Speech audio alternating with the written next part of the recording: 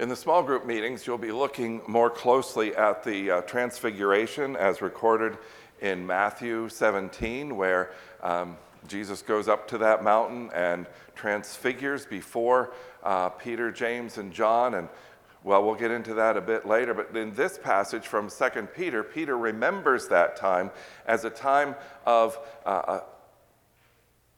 declaring authority for Jesus Christ. And that passage is that we're looking at today is 2 Peter chapter 1, beginning at verse 10. Therefore, brothers and sisters, make every effort to confirm your calling and election. For if you do these things, you will never stumble, and you will receive rich welcome into the eternal kingdom of our Lord and Savior Jesus Christ. So I will always remind you of these things, even though you know them and are firmly established in the truth you now have. I think it is right to refresh your memory as long as I live in the tent of this body, because I know that I will soon put it aside, as our Lord Jesus Christ has made clear to me. And I will make every effort to see that after my departure, you will always be able to remember these things. For we did not follow cleverly devised stories when we told you about the coming of our Lord Jesus Christ in power, but we were eyewitnesses of his majesty. He received honor and glory from God the Father when the voice came to him from the majestic glory saying, "This is my Son, whom I love. With him I am well pleased." We ourselves heard this voice that came from heaven when we were with him on the sacred mountain. We also have the prophetic message as something completely reliable, and you will do well to pay attention to it as to a light shining in a dark place until the day dawns and the morning star rises in your hearts. Above all, you must understand that no prophecy of Scripture came about by the prophet's own interpretation of things, for prophecy never had its origin in the human will, but prophets, though human, spoke from God as they were carried along by the Holy Spirit.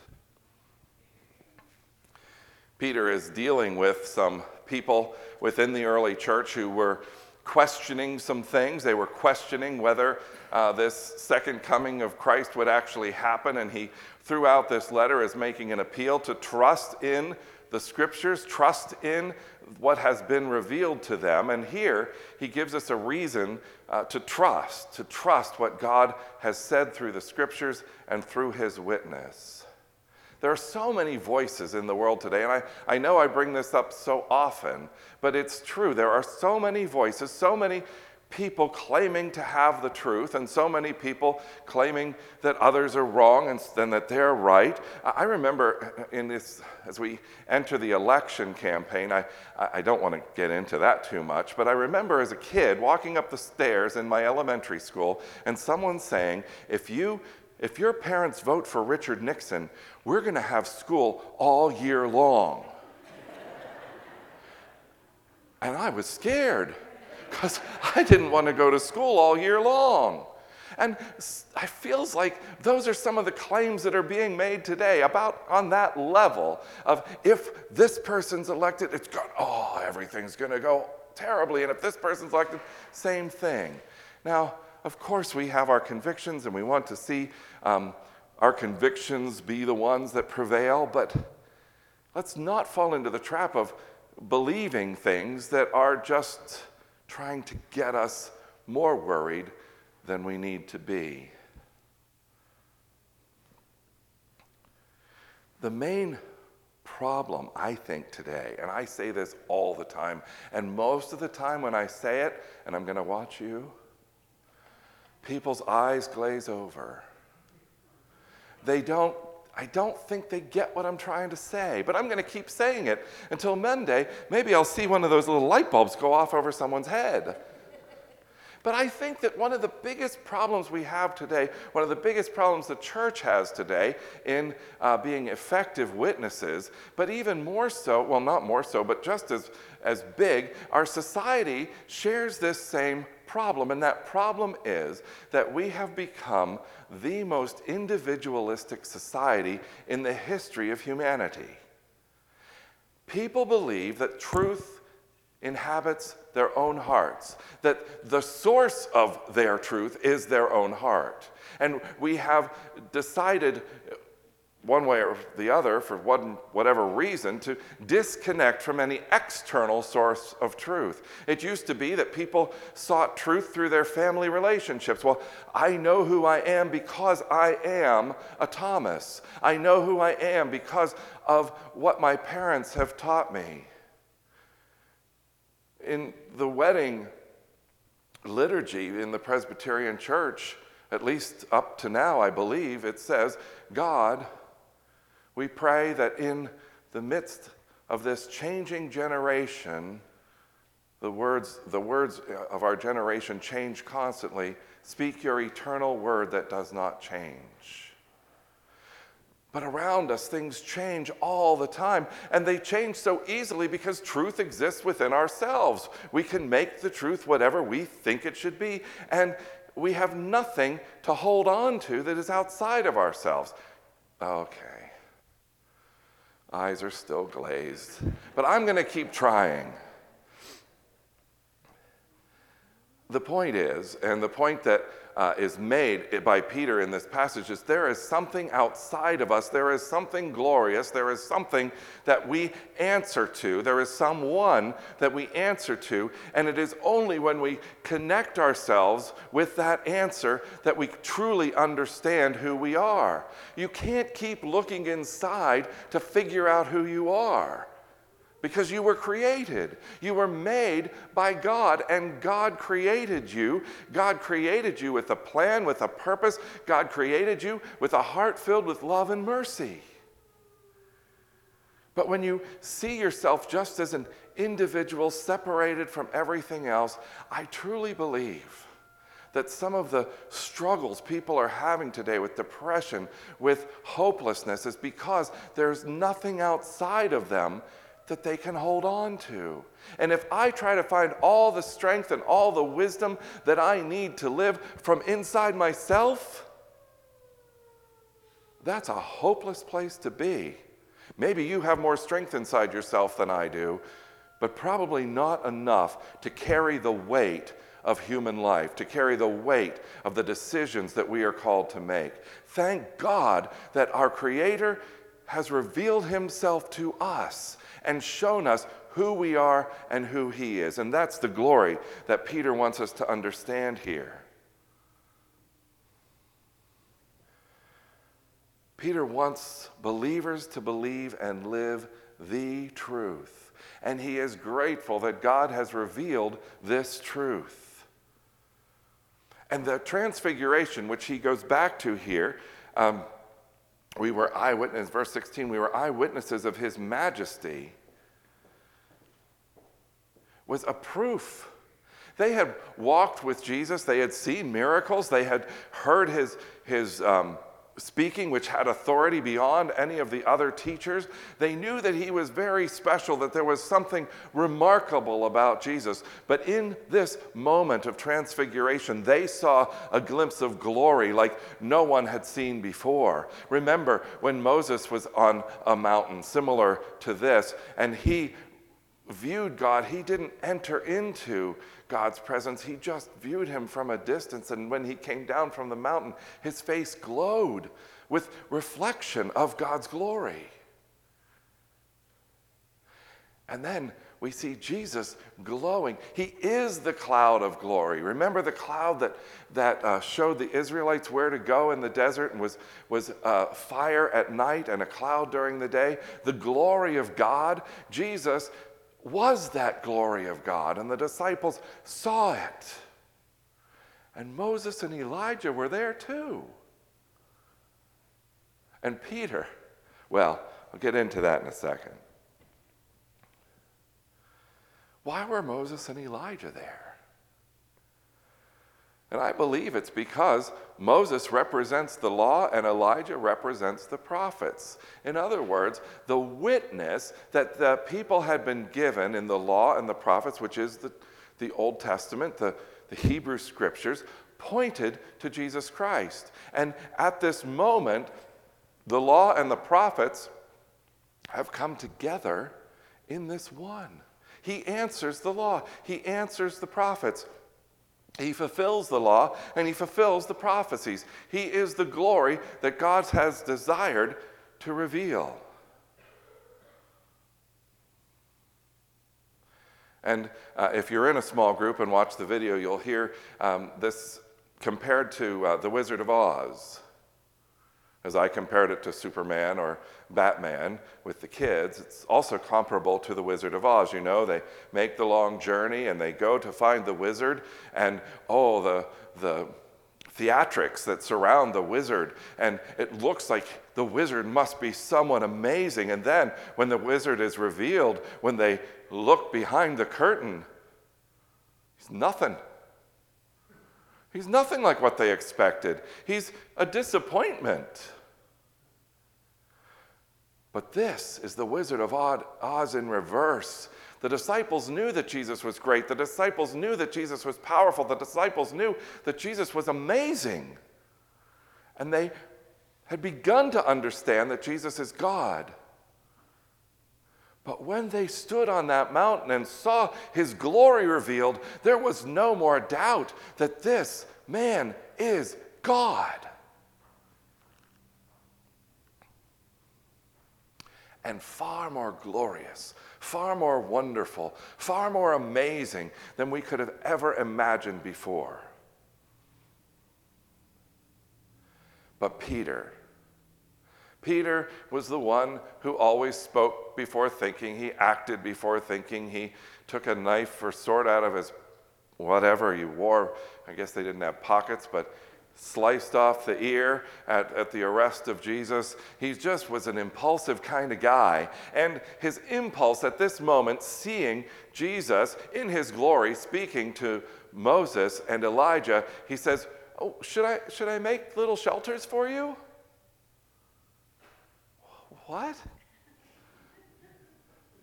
And commentators wonder why he thought that was a good plan. And the commentator I like the best, and of course I don't know that this is true, but this person thought that maybe he was saying, should I put up shelters for you so that we can make this experience permanent? Maybe even sell tickets. People can come up on this mountain and see the glory of God revealed. And hey, we got Moses back and Elijah back. Let's get people to see this thing. Or it could be just that he says, "Oh, welcome back to earth. What can I do to make you feel comfortable?" Who knows? But the most wonderful part of this passage, or that passage in Matthew, is that in the middle of Peter's sentence, God says, "This is my beloved Son.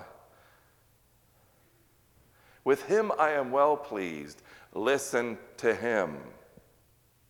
In other words, Peter, shush. Peter, stop trying to think you can figure it out yourself. Peter, you have God's authority, God's goodness and grace, God's wisdom right here in front of you, and you're trying to use your own brain to figure things out. Listen to him. A word that we all need, a word that we all need to be reminded of over and over and over again. For we tend to go out with our own thinking, try to figure things out, and try to move ahead with our plans. It can happen even in churches. Churches can develop their 5-year programs, their mission plans, and all of this stuff. And if they're not listening to God, God might say, "Thanks for trying. That's not what I'm asking you for." It's only when we listen to the voice of God first that we understand what God truly desires.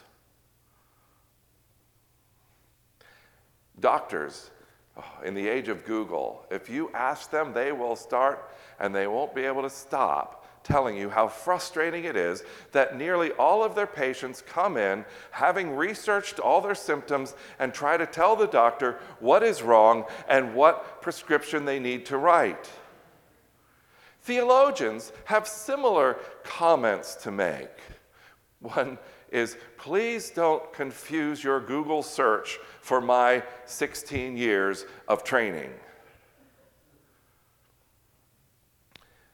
Today, everyone wants to be the expert. Everyone wants to think that they know what is right and what is good. Even in religious orders, the monks, one preacher said that he visited a monastery, and the people that came through would often ask the monks why they don't do this or why they do this, and pretty much telling them, well, you really should do it this way. And the monks love to say amongst themselves, isn't it interesting that those who have no experience with what we're doing think that they know better than we?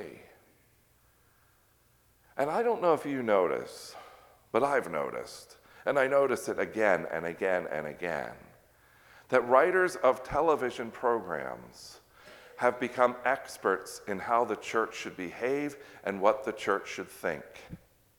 If you watch many programs, whenever they deal with religious people, but especially with Christianity, they will present a certain type of Christianity as the acceptable way and another type of Christianity as not acceptable. They are trying to tell us, through their very powerful medium, how we should behave. And they're not just telling us, they're telling the world. But writers of TV programs are not our authority. God is our authority, and we must listen to him. Peter wants to get busy. He wants to do something. And God says, no, just listen. And many of you are very active people. You are the kind of people that don't like to sit still. You don't want to let any grass grow under your feet. You want to just keep moving. You want to be busy. You want to do something. And that's a good thing in a lot of contexts, but there are times when you have to stop. You have to listen. And again, as I've said a couple of weeks now, Lent is a wonderful time to force ourselves to stop and to listen. Henry Nouwen says it's important to have times of quiet, solitary listening. In solitude, he says, we become aware that our worth is not the same as our usefulness. We become freed from a preoccupation with usefulness. When we become freed from a preoccupation with usefulness, we can be freed from our dependencies and form a community of faith in which there is little to defend, but much to share. When we know that our value is not wrapped up in how much we do, or even in how well we do it, we can form a real and honest community. Yesterday in praise team rehearsal, Karen told us, just sing out, even if it's wrong, because then she can hear what we're doing wrong.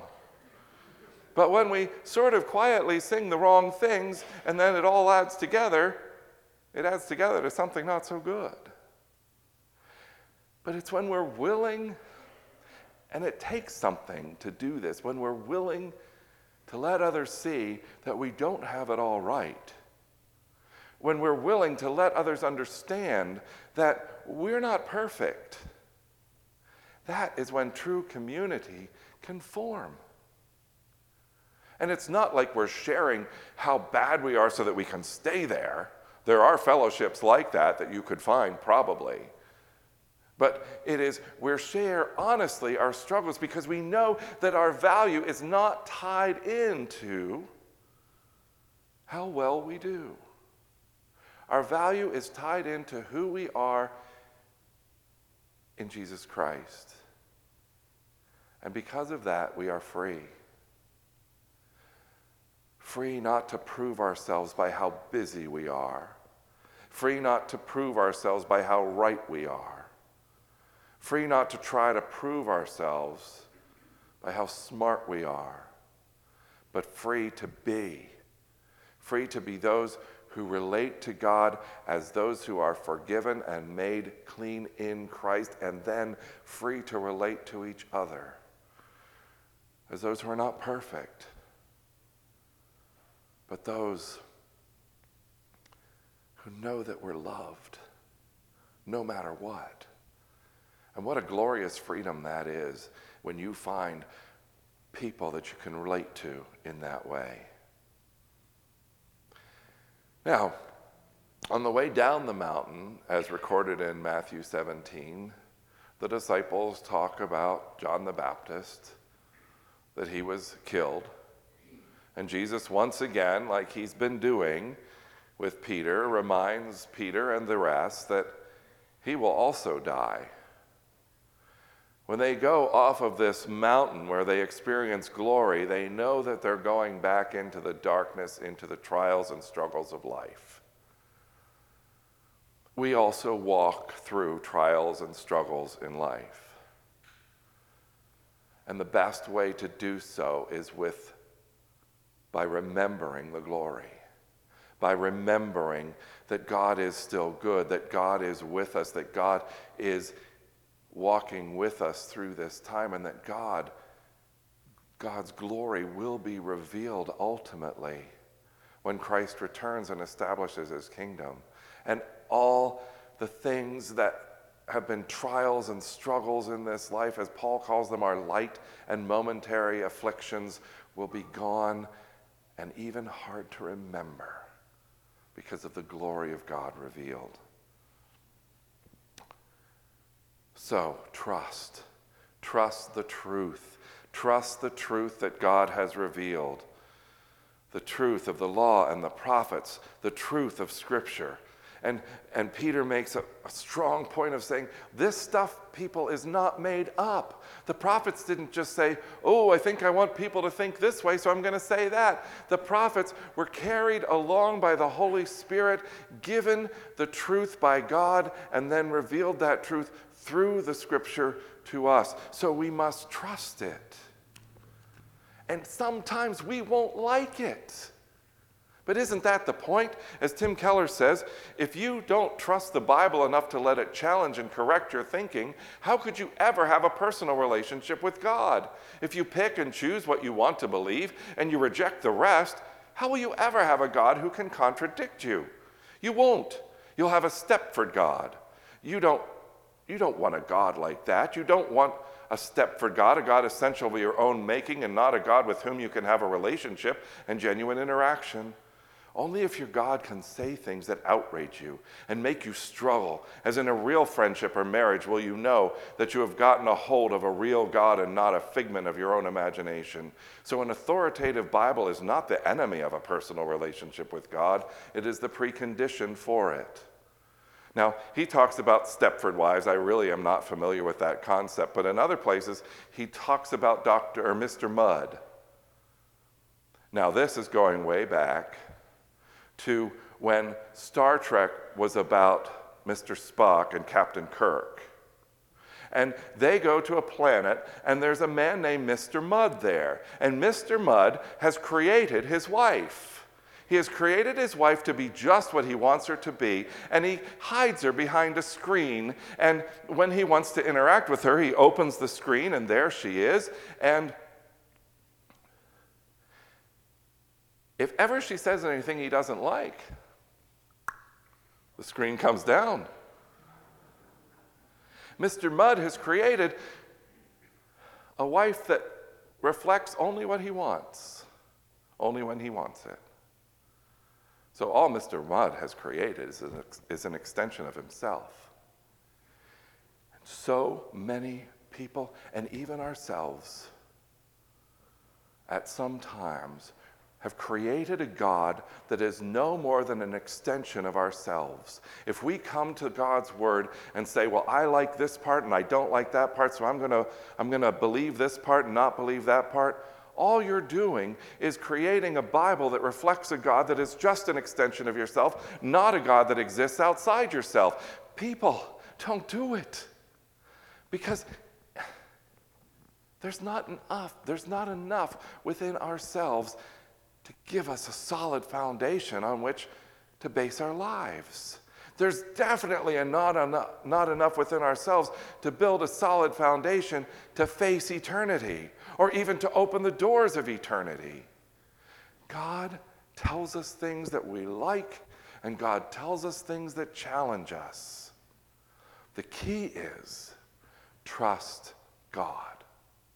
Trust God's word, for that word is the gateway to glory, the gateway to understanding who you are and who God is, and the gateway to walking confidently into the kingdom of God as God reveals it.